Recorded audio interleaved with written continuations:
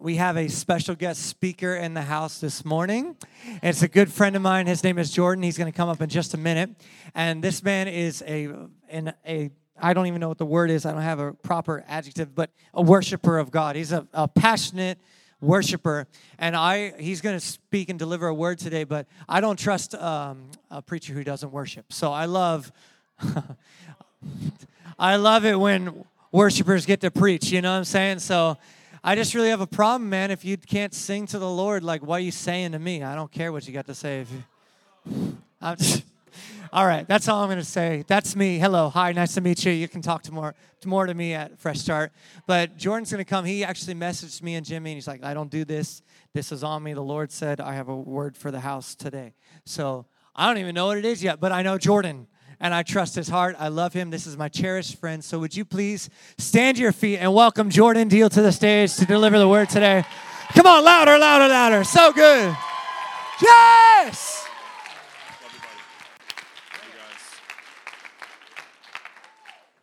Oh, man. How you guys doing? You know what? I'm so proud of what I'm seeing here already. I shouldn't tell you that. All of you guys. I'm very proud of it. And you should be too. You should be too. You know, things are changing. Change is the only constant in life. You have Jesus and change. That's it. That's all you got. Things are changing. And, you know, people are leaving the church in droves because they came for family and got a system.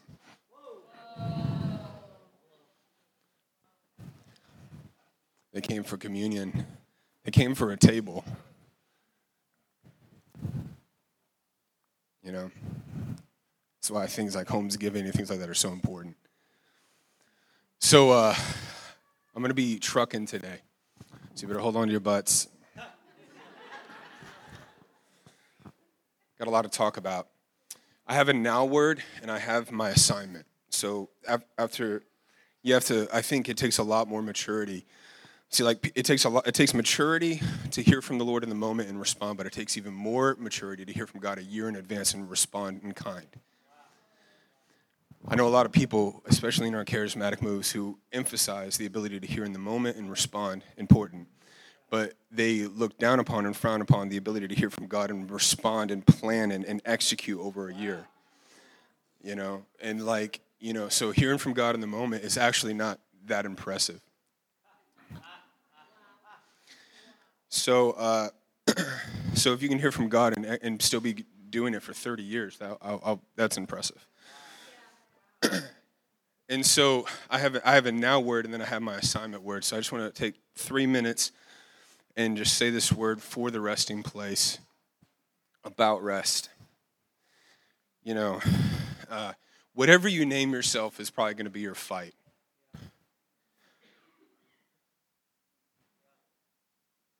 So the resting place, jokingly I thought of a graveyard when I first heard it. But you're actually the opposite, and the Lord is actually inviting this whole community to come and die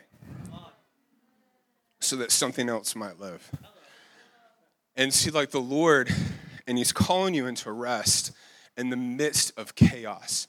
The Lord gets excited about chaos. In Genesis 1:2, in the Hebrew, it talks about how chaos covered the face of the deep, and the Lord gets excited and decides to create. The Lord loves darkness, and He loves chaos. Just because in Him there is no darkness, it says in Psalms, and He makes darkness and thick clouds His secret place. So He is surrounded by darkness. And the thing is that He has called you out into the deep, dark waters. This is what He calls you out into. And He's actually excited. But if you freak out because you've never seen peace like this before, He'll tell peace to be still. Because peace is a person. So the disciples are freaking out because they've never seen God like this before. Jesus knew. See, like everybody blames the devil for the storm, but the thing is that all that we know is that Jesus needed to get to the other side. Jesus only did what he saw the Father doing, so he gets in the boat. And the reason he was able to rest is because he knew that I'm sustained by my obedience. So you called me out here. And the disciples are looking at Jesus and they're like, you called us out here and we are going to freaking die. And you're out here taking naps and stuff and we're about to die. And then he gets up and he tells peace to be still. Because what they didn't realize is that the storm was their momentum. Because if our God is for us, there is nothing that is against us. And so I want to challenge you now. You have to know how to rest in these storms, in this chaos. Because the Lord is actually brooding in this. He is circulating in this. He is in these deep clouds of darkness, and he's actually excited because he's actually propelling you. So the thing is that the storm was their momentum, but because they lived in fear, they couldn't see it. So they call out to peace, and they're saying, please stop all this chaos, but they didn't recognize that peace, it was already what was pushing them. So he's in the boat and he's freaking out. They're all freaking out. And Jesus gets up and he says, guys, where's your faith? And he tells peace to be still because they've never seen him this way before. And so they're out on the water and they're just freaking out. And when he's telling them to rest. So when God calms the storms, it feels really, really good. But the thing is that you have to use your own power now to get the rest of the way. So all the waves are calm. Everything's chill. Cool, well, I'm going to go back to sleep. Now you guys got to row.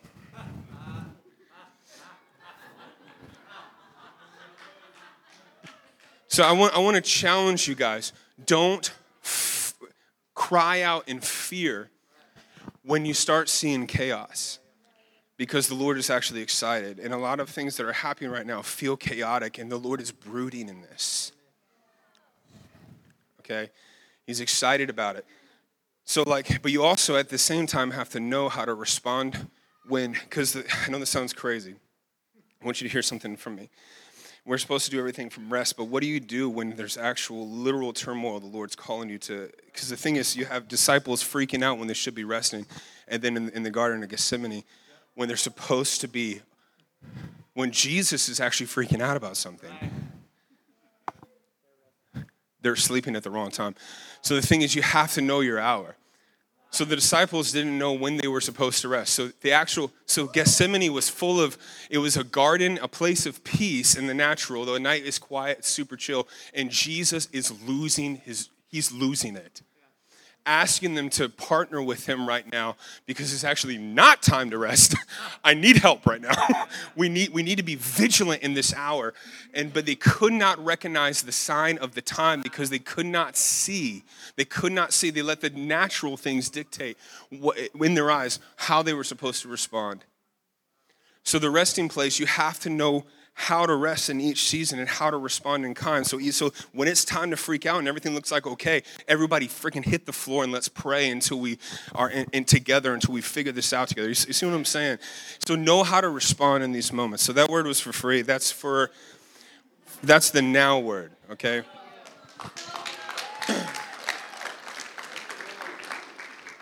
And it's one of those words. I actually could talk about that for hours about how what do you do I've never seen God like this before.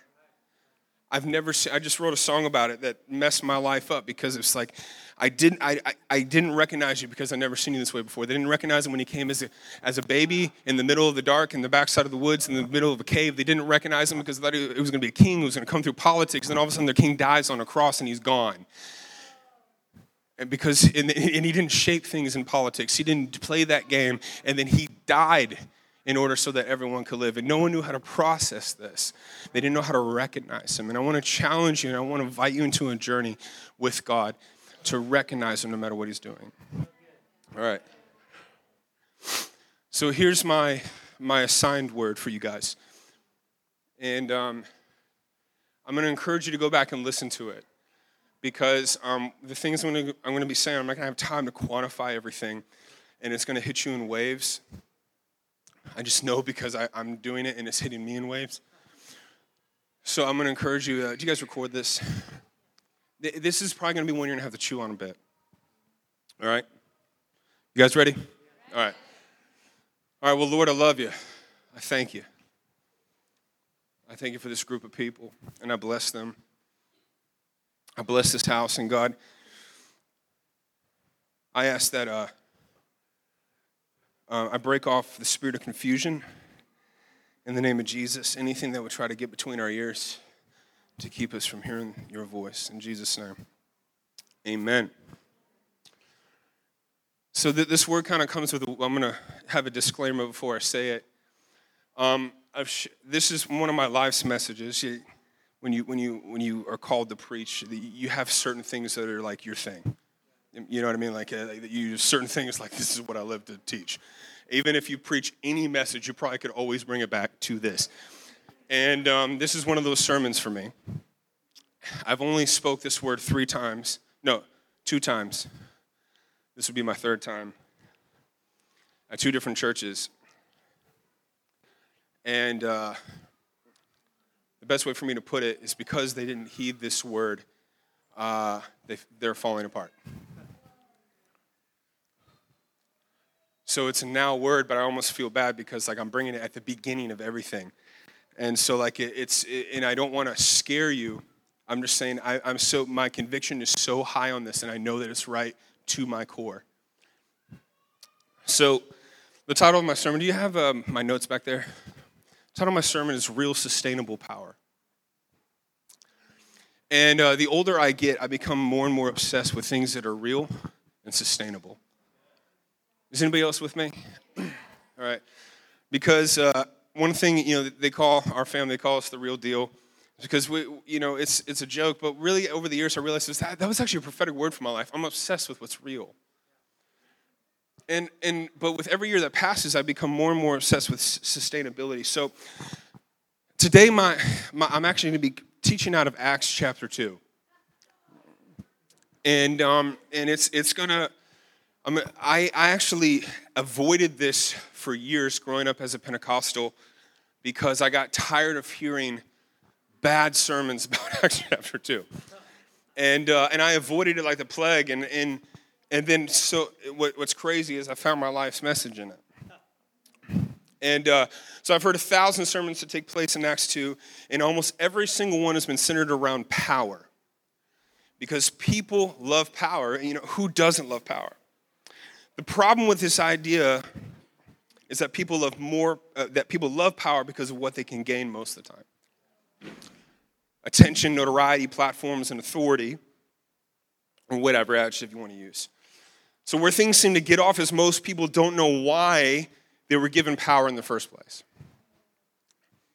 So a lot of people think the Lord is actually attracted to power, but what's kind of funny is that he appears to be attracted to weakness.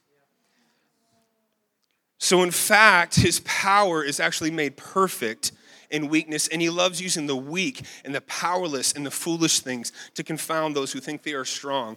This is what Paul says in 1 Corinthians. So Jesus and Paul's sermons and teachings were full of this kind of language and rhetoric, but a lot of people don't preach those parts because they don't sell well, and for some reason, people think that the gospel needs to be sold.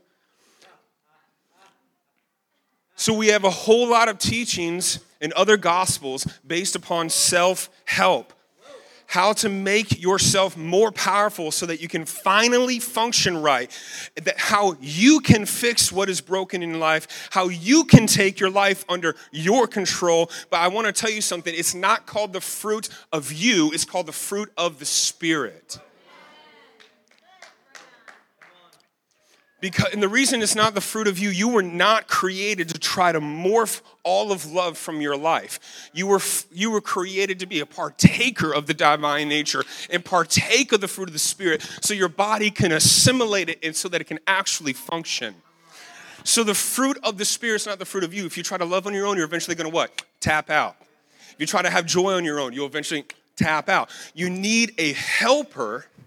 And you need something that you can partake of that can actually sustain you in this life. So anytime you try to produce the fruit of the Spirit on your own without the helper, you are going to fail. You guys with me? All right. So So it's not the fruit of you. Is anybody glad that you don't have to try to bear all this?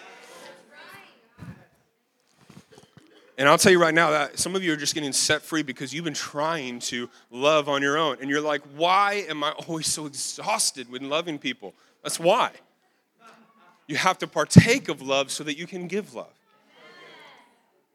So the bottom line is that you cannot do it out on your own. See, in Genesis 1, which is like our original intent and how we were made, Genesis 1:26, it talks about how he created that they created man in their image. So listen to this. That we were created out of relationship, for relationship, to perpetuate relationship. Because anything that is good in this world comes from an us. Every good and perfect gift comes from above, right? God said, let us make man in our image. So all that is good in us came from an us. Anything that is really good comes from a relational connection. So the angle that I want to come from this subject today is from the point of view that I really hear spoke on. And I honestly could speak on this. Like, this is a sermon, if I was going to be teaching it in my church, it would be like a 3-week thing. And I need to try to condense it into the next 20 minutes. So I want to come at this subject from a very different angle.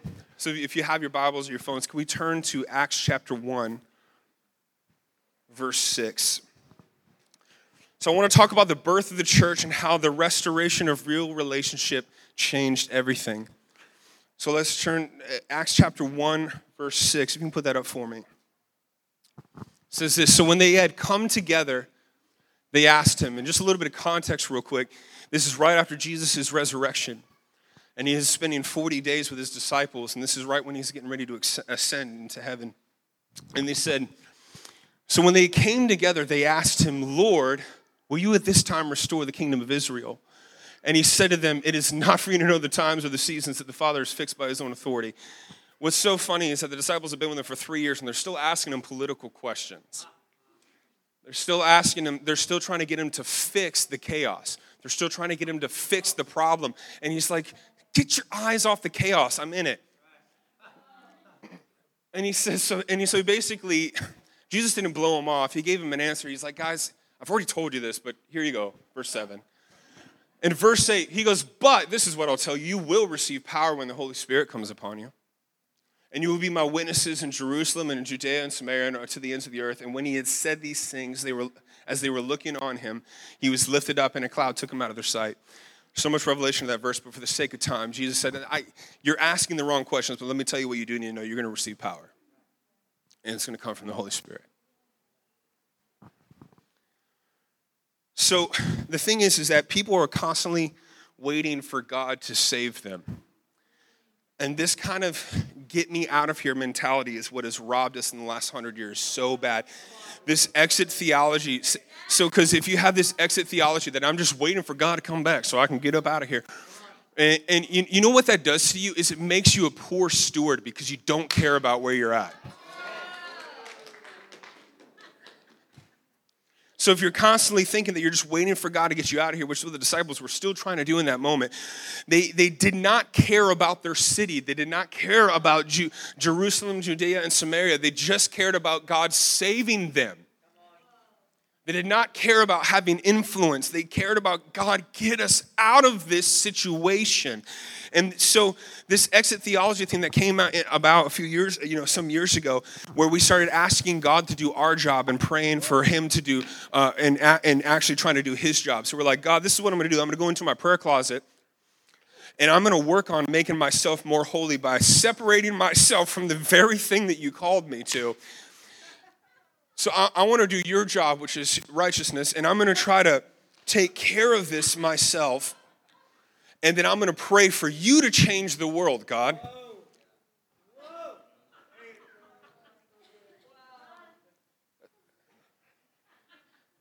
You know why? Because it's way easier to just try to take care of yourself. It's way easier not to care about what's going on around you, what's going on in your neighborhood, what's going on in your community, what's going on in the earth.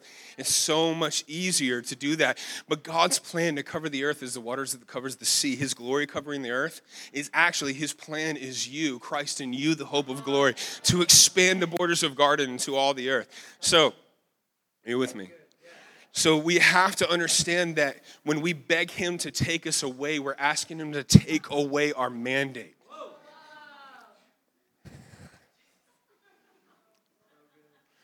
So I'm obsessed with definitions. Are you guys with me?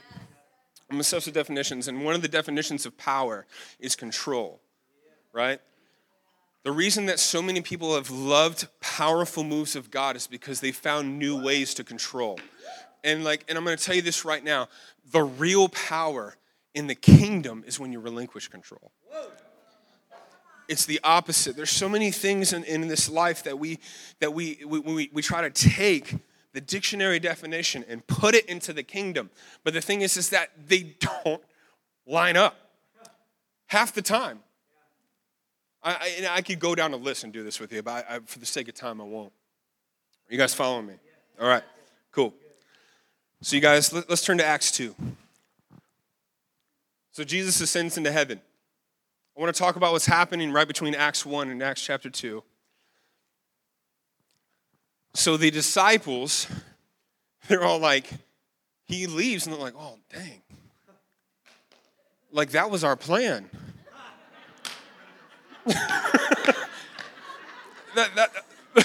that was my plan, and he just, like, elevated on out of here. And can I get a water when I get a chance from anybody? So like, that was our plan. And the disciples, so what do they do? They're like, oh, I can just picture them like kind of looking at each other. Well, that was dramatic. You know, he comes for 40 days, and then he's like, deuces. Like, I thought we had a thing going here. But so Jesus takes off, and they come nowhere. And he disappears. And so what they decide to do between Acts 1 and Acts chapter 2, verse 1, is they were like, man, maybe we should. So they're like, I don't know. What do you want us to do? So you know what they decided to do is they were like, they went to the last place they had communion with Jesus. That's what they did. They're like, well, I don't know a lot of things, but Jesus said we should probably get together and remember him. So it says the upper room is actually, most theologians believe, and I do as well, that it was the same upper room where they actually had communion with Jesus last. So they returned to this upper room, not out of obedience as much as it was like nostalgia, maybe even. They're just like, they're almost in this remembrance mourning thing of this guy who left them. The plan left, and they're just like, so let's get together. And Jesus said that we needed to, pray. So let's get together, and we'll just get together. And so I pictured so many things, and I think you have too. I actually heard so many things over the years. I pictured a lot of 10 days. I pictured of just revival prayers. This is where I grew. That they're just like, God. Constipated face. Like, because everybody knows the Holy Spirit hears you better the tighter your eyes are closed. God, we need you. You left us. Do you even care? Pay attention to us.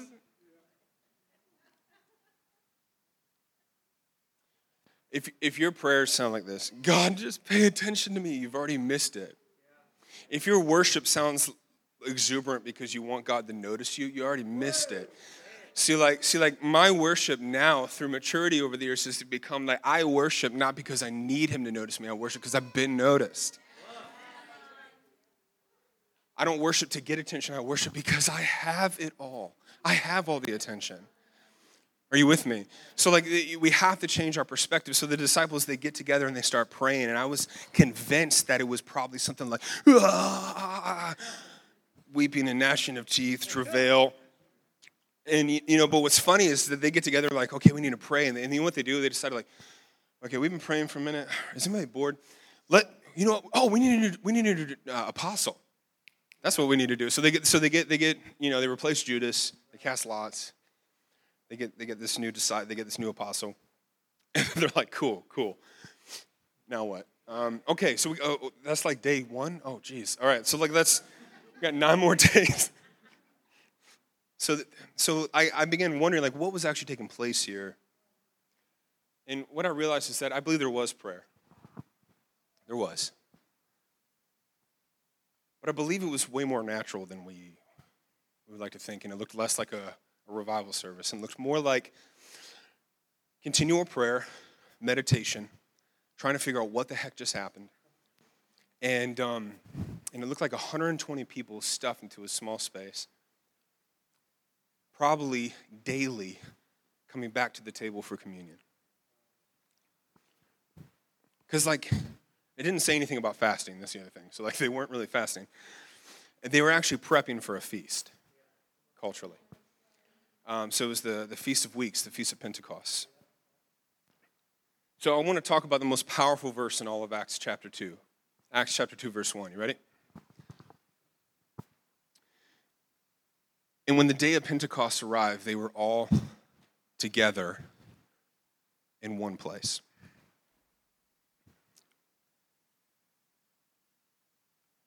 This word "together" in the Greek is a word that's I don't claim to be an expert on it, but it's a word that's pronounced hamu. Did I say it right? Which means the same or without difference. In those 10 days, am I on the right track? Hopefully, close. That they were coming together, and motives over this 10 days started becoming the same. They started looking at each other as they were having communion, looking across the table. And they were stuck in this funnel of relationship. They're all very different. Tax collectors, doctors, fishermen, prostitutes, mothers, fathers, second-borns, the leftovers. People who were still trying to figure out each other out, like, do I even like this dude across from me? It's people trying to get past their judgments of former prostitutes, men trying to get over why women are even here in this room right now. So it was women and men at the same table. So here they are together, but not together.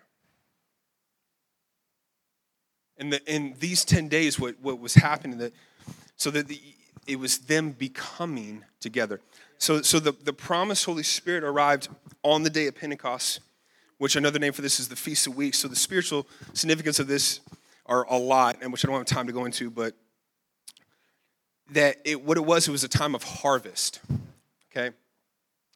And during this time, they had a tradition that would take place midnight, moving into, this is something that I discovered like just a few months ago and it blew my mind.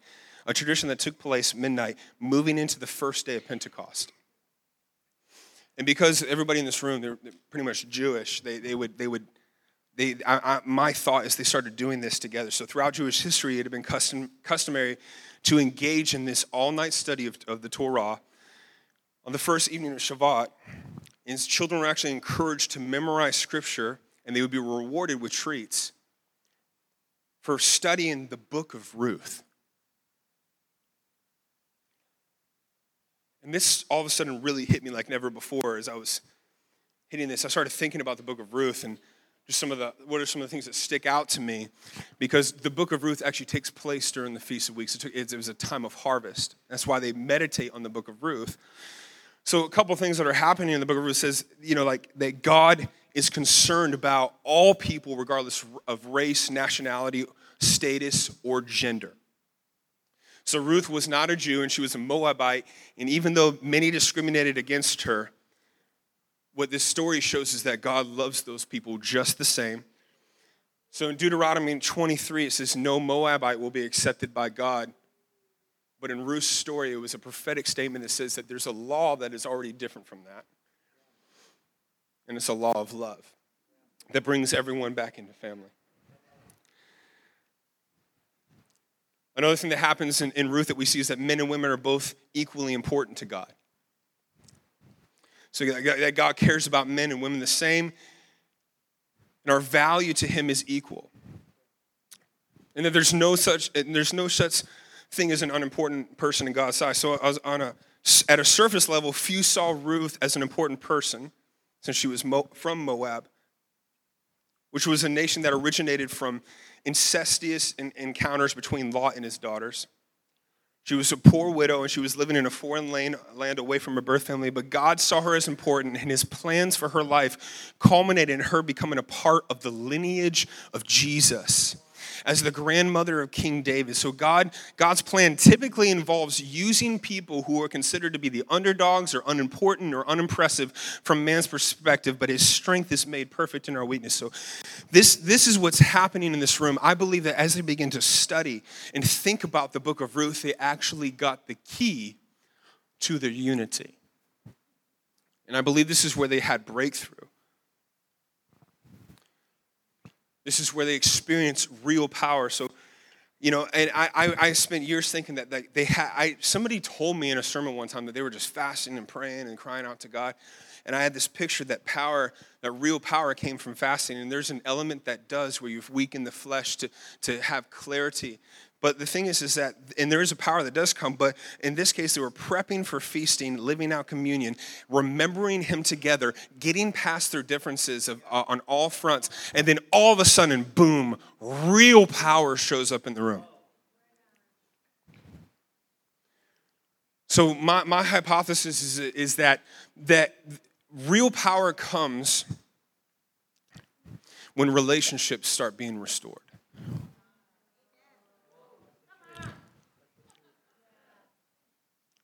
Why? I think in many different reasons. Like, you guys heard me earlier that everything was created out of relationship, for relationship, to perpetuate relationship.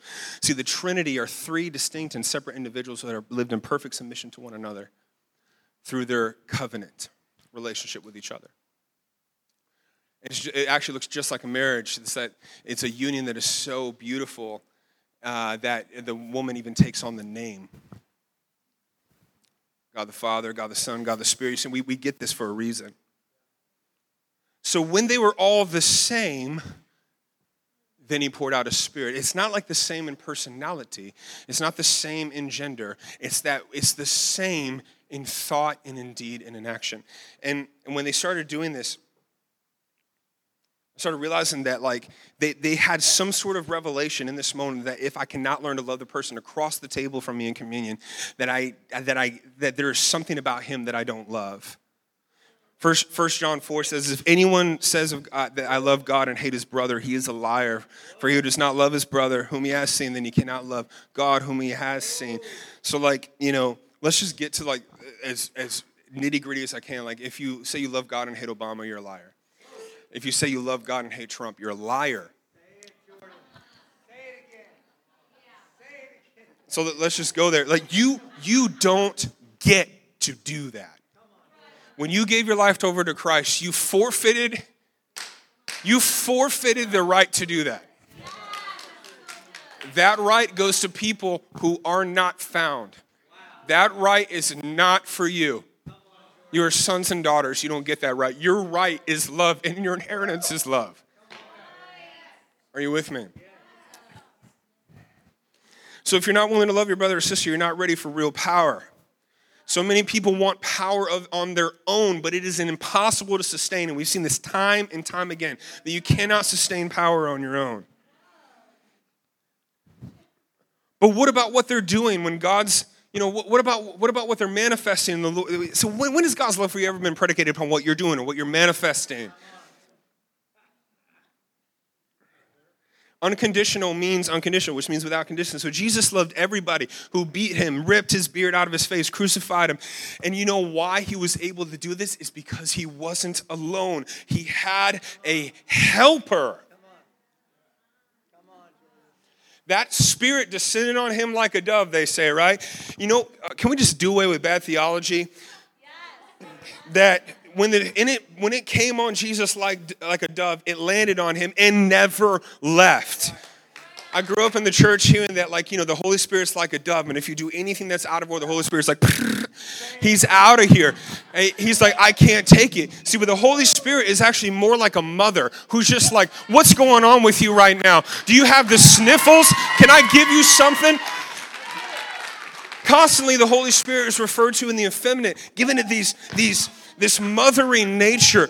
And see, the thing is, I don't know about you, but my mother just will not leave me alone to this day. Is anybody thankful for that?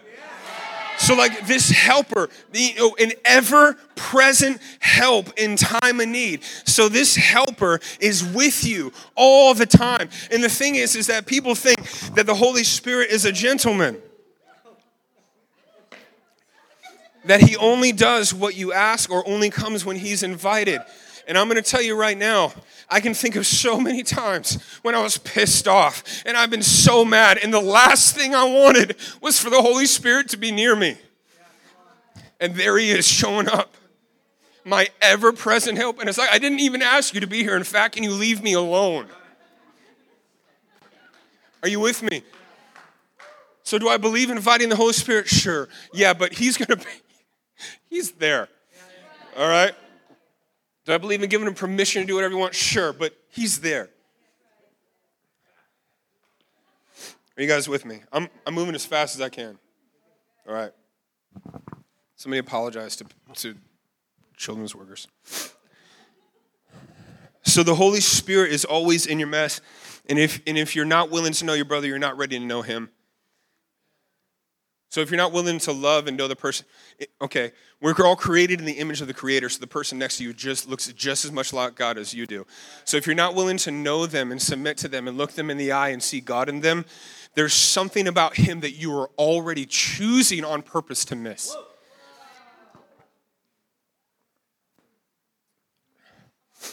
So if you're not willing to know your brother, you're not really ready to know him. So don't. Put up the next slide, please.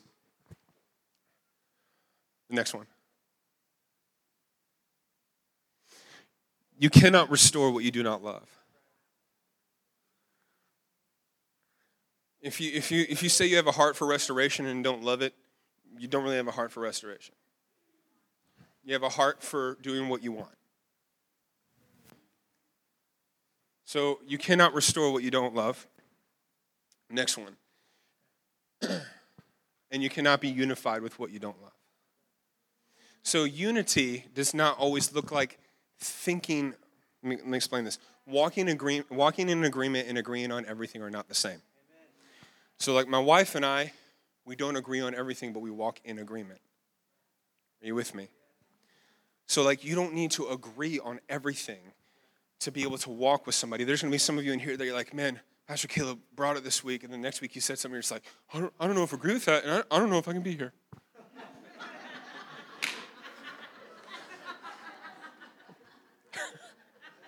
Are you with me? If the Lord's called you here, you have to make a choice to walk into agreement and talk about things you don't agree about. That's what every relationship is built upon. Relationships are built on questions. That's good. It's okay. You need to ask questions. So like the way that you get to know somebody is like, hi, what's your name? Question. Where are you from? Question. What do you do? Question. In the way a relationship progresses, that those questions move to deeper questions and deeper questions, and the deeper questions actually lead to intimacy, and that takes up time and takes process. So let's pick up in Acts chapter 2, verse 2. Oh God, here we go. I'm going to be talking real fast. Here we go. And suddenly there came from heaven a sound like a mighty rushing wind, and it filled the entire house where they were sitting. And divided tongues as a fire appeared to them and rested on each and every one of them. And they were filled with the Holy Spirit and began to speak in other tongues. The Spirit gave them utterance. Now there were indwelling in Jerusalem Jews and devout men from every nation under heaven. And I want to talk about the reason that they were all there because of the Feast of Pentecost. 3 feasts of year that they would have that were big. And people would travel from Jerusalem at this time. So it was merchants, it was people from all over, okay? It's verse 6. The next slide. And at this sound, oh man, I could talk on this forever. And at this sound, the multitude came together, and they were bewildered because each one was hearing them speak in his own language. And they were amazed and started saying, are not all these who are speaking Galileans, excuse me. And how is it that we hear each of us in his own native language? And I'm going to go through this real quick. Parthians and Medes and Elamites and residents of Mesopotamia, Judea and Cappadocia, Pontus, Asia, Phrygia and Phalampia, Egypt and all the parts of Libya belonging to Cyrene, and visitors even from Rome, both Jews and proselytes, Cretians and Arabians. We hear them telling in our own tongues the mighty works of God. And all were amazed and perplexed, saying to one another, what does this mean? So I need to talk about this, that every single person mentioned almost in the exact order were persecutors of Israel. Every single person that was speaking there at some point throughout the Old Testament was mentioned as a persecutor of Israel. So I believe, when you're speaking in tongues, I believe that the gift of tongues is not just the shalabaha and the ability to speak mumbo jumbo. I believe that speaking in tongues is when your tongue is under complete control of the Holy Spirit. And I also believe that a gift of tongues is being able to speak in the language of any persecutor. See, I've been Pentecostal, y'all. I grew up in the church. I believe in speaking in tongues. I believe in having a language that is above your own. But I also believe that the tongues we've narrowed that gift to just this, when really that gift was about relational restoration with all things.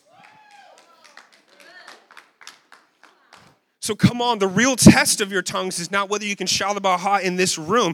It's whether you're in relationship enough that is so real that your language actually permeates any persecutor. It permeates any place or any high place or anything that sets itself against the knowledge of God at your work or at your homes or in your families, that your tongue actually literally begins to bring restoration because it is actually a gift of tongues that is on your life.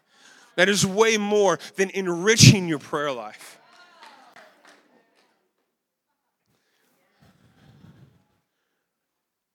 Go to the next slide. Next one. Sorry. So the gift of tongues allows you to speak in the language of any persecutor. The next one. The gift of tongues does not exist just to help us to communicate with God, but it allows us to communicate to all things and people that restoration is here. Can you go back to verse 13? It's 2 slides back. So others mocking said they are filled with new wine. And I love this. Do you know what their assumption is? And so then Peter says, but Peter standing with the 11 lifted up his voice and addressed them, says, men of Judea and all who dwell in Jerusalem, let this be known to you and give ear to my words. These people aren't drunk, as you suppose, since it's only the third hour of the day. Thank you, Peter, for highlighting that for everybody. Because he's already having to explain himself to religious spirits. So he's like, guys, we're not drunk as you suppose. But the thing, you know why everybody thought they were supposed? One of my favorite things about drunk people is that being drunk magnifies either your best qualities or your worst qualities.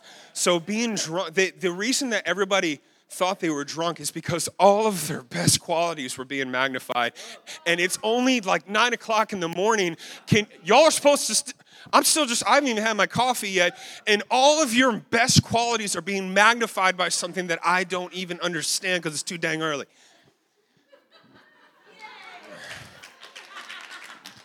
So being drunk on new wine is actually not for here either. Being drunk on new wine is not so you can get sloshed into service, which I've had it happen to me. It's fun. I don't hate it. Right? I don't hate it. I'm not. That's not the way I am. I'm not saying throw the baby out with the bathwater. I'm just saying that new wine life is actually about you being able to, your best qualities being magnified every single where you go. Because the God of the freaking universe is inside of you, wanting to be magnified and partner with you and through you. So verse 14. Oh God, Caleb, I'm so sorry. I won't do this next time. But this is what was uttered through back 2 more. Oh, next one. Excuse me. Yes, nope, next one. This way. I'll just read it. Verse 14. But Peter, standing with the 11, this is what he said. He lifted up his voice to address them and said, Men of Judea and all who dwell in Jerusalem, let this be known to you and give ear to my words. By the way, if Peter is speaking to this many people, I believe he's speaking in tongues because there is at least 10 or 12 different people that are mentioned there from that speak different language. We're talking Muslims, Romans, people who were the actual persecutors in that moment. He is actually saying with his mouth a language that is being somehow filtered into a whole group of people that speak all different kinds of languages. It's a miracle. So Peter is somehow speaking in a tongue that is being translated to everyone. And he says, for these people are not drunk as you suppose, only a third hour a day. So then, that's when he reads what my friend here said earlier. He says, but this is what is uttered from the prophet Joel. And he begins to read from Joel. He says, in the last days, it shall be God declares, I will put my spirit on all flesh. No one's excused from this. And your sons and your daughters shall prophesy. Your young men shall see visions, and old men will dream dreams. Even on my male servants and on the female servants in those days, I will pour out my spirit, and they shall prophesy. I want to talk about this for 1 second. See, here's the deal. That word was not about power for the sake of doing more miracles. That word was about relational restoration happening between old men and young men, between men and women, between those who thought they had it all and servants, kings and paupers coming together around the table of communion again for relational restoration so that power can actually live amongst us and be sustained for generations to come. So here's the deal. They actually were manifesting in the room, the upper room, Joel 2 already. And this leads us to my last passage. Like I said, I fit like 3 weeks into 1 week, so I hope everybody's with me. Acts 2, verse 42, which is the word for this house. The reason that you guys need to hear this word is that churches who are not learning to mobilize around community with one another, relational restoration with themselves in all things, they are ceasing to have any impact in the earth. So Acts 2, verse 42, which is my desire for the Church of Jesus Christ, says this, after all this is, and they devoted themselves to the apostles' teaching and to fellowship and to breaking the bread and prayers, communion.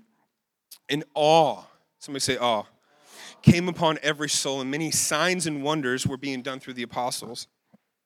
In all, somebody say all, who believed were together and had all things in common. So having all things in common, like I said earlier, it doesn't mean that you guys all do the same thing. It's that the main thing is still the main thing and it's common.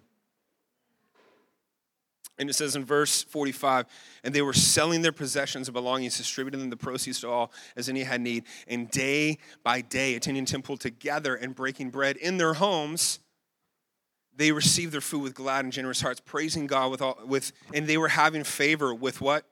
All the people. And the Lord added to their number day by day those that were being saved. The point of power is to be the sign and the wonder of what happens when relationships are restored. No move of God can last when we love power more than relationship. Power will always fade if you love more power than you love relationship. So my whole life, I thought Acts 2 was about power. I was wrong. It was about relational restoration so that power can actually be sustained over a lifetime and from generation to generation. So like this exists so that we can actually have something that's sustainable. Because love is something that our children can adopt, but our systems, they probably shouldn't adopt in the next generation. So this is my last, and I want to end with this word right here. So our children, if they can adopt love, they won't always have to try to adopt our systems. But so this is why we have to get love right so that the DNA is right. Systems will always change. And I have this story that I heard from a friend of mine. I love this story. It's about this woman who she gets married. She's a young woman, and they're getting ready to cook a ham. And as she goes to cook the ham, she cuts the butt off the ham. right? And takes it out, puts it in the pan and puts it in the oven. Her husband's like, I like that part. Why'd you cut that off? And she's like, this is how you cook a ham. And he was like, I don't think that's how you cook a ham. And she's like, yes, this is the way my mother taught me to cook a ham. And he's like, honey, I'm pretty sure that's not it. And she goes, whatever, just make the ham. So anyway, like they're at their mother's house later, and her mom's they're getting ready to cook a ham together at this family function. And she starts to cut off the butt, and the mom's like, why are you cutting off the butt? And she's like, because you cut off the butt. That's what you did. I mean, that's the way you cook a ham. That's why you taught me to cook a ham. She's like, no. I cut off the butt because we lived in such a small apartment that we didn't have a stove big enough to fit the ham.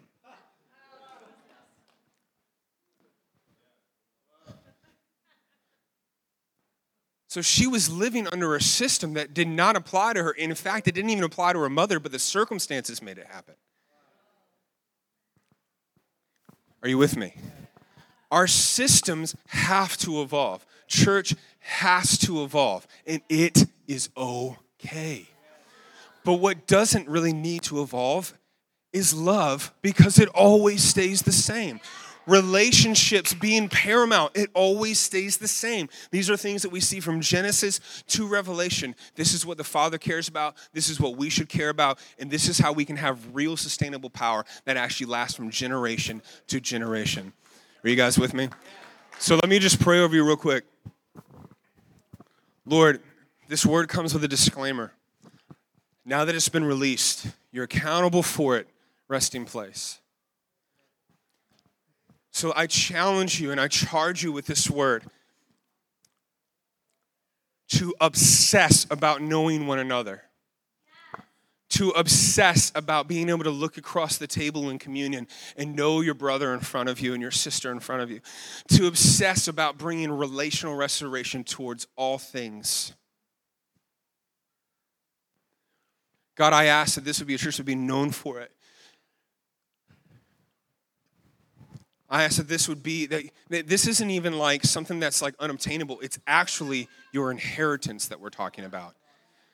This is actually right in front of your face. It's right here, it's right now. So God, I ask that this word would sink down deep, that it would assimilate into this body, and that it would actually be a functionable thing that they are living out day in and day out. In Jesus, I ask that they would see, that people would come in here and see you in their eyes. In Jesus' name, amen. So, how's that feel? All right. You know, I was talking with a friend of mine the other day, is that like, I think the cross is a good symbol, but some days I wake up and wish that that our symbol of gathering was around a table, you know? It's not that I hate the cross. Don't hear that. It is an important symbol of what we believe, but I feel like people actually, because of that, they glorify mangling and this over what a life can look like around the table. So I want to challenge you guys with this word. I love you already. It's been my pleasure to be here. Thanks for having me as your first. And I already went over it. This is probably be a trend though. So I love you guys, and I love you guys already. And can you come up here, Caleb, real quick, and Jamadi, whoever else is on your leadership team, and I'm just going to bless you. That's it. Whoever's here in the room, just take it for the other people, okay? I'm just going to bless you. My wife and I are just going to bless you, and and so I'm not going to prophesy. I have words for you guys that I'll get to later. When we're eating or something. But whoever's in the room, Lord, I just bless. Can you guys just bless them with me, please? Just like reach out your hands. Okay, thank you. Lord, I bless this crew. I bless them with wisdom and understanding and the knowledge of you. I bless them with creative ideas to perpetuate real kingdom. I bless you with purity of heart and motive. I ask that purity will rise up in this group of motive, that their motives, that they'll be able to look at one another and constantly be able to see the purity of motive. God, I ask that they would always recognize their roles and function in their roles and be okay with it for what God has called me to do in this season at this time. How to serve one another. God, I ask that their mutual submission to one another will look exactly like the Trinity. I ask that when people look at this staff that they'll see the Trinity. Functioning in body and in deed and in movement. In Jesus' name, amen. Thank you. Come on, will you guys just say thank you to Jordan? Come on, you can do better than that. Thank you, Jordan. Come on. I say on behalf of our entire body, because I have the authority to do that, we receive that word in Jesus' name. We receive that. I receive that for ourselves. I receive that for ourselves. Amen. So today's, I don't even know what to say about it, but this right here is if you would like to give to Jordan personally, is checks, Jordan deal, is that okay? Or yeah, personal checks or cash or whatever, you can put that right here. We're also going to be blessing him as a house, but if you want to do above and beyond, you can put that right here. I need the restoration team to come up. And as they do, it's just, we're going to end very quickly. But you said the first part was a now word. You didn't know the second part was a now word. On November 10th, I put 10 leaders in a room for 10 hours. And we did the together thing where we argued and looked at each other across the room. And it got 10 days in the upper room, 10 hours, 10. You have no idea how important that was. Thank you, Lord Jesus. We bless you. Amen. Have a great day, everybody.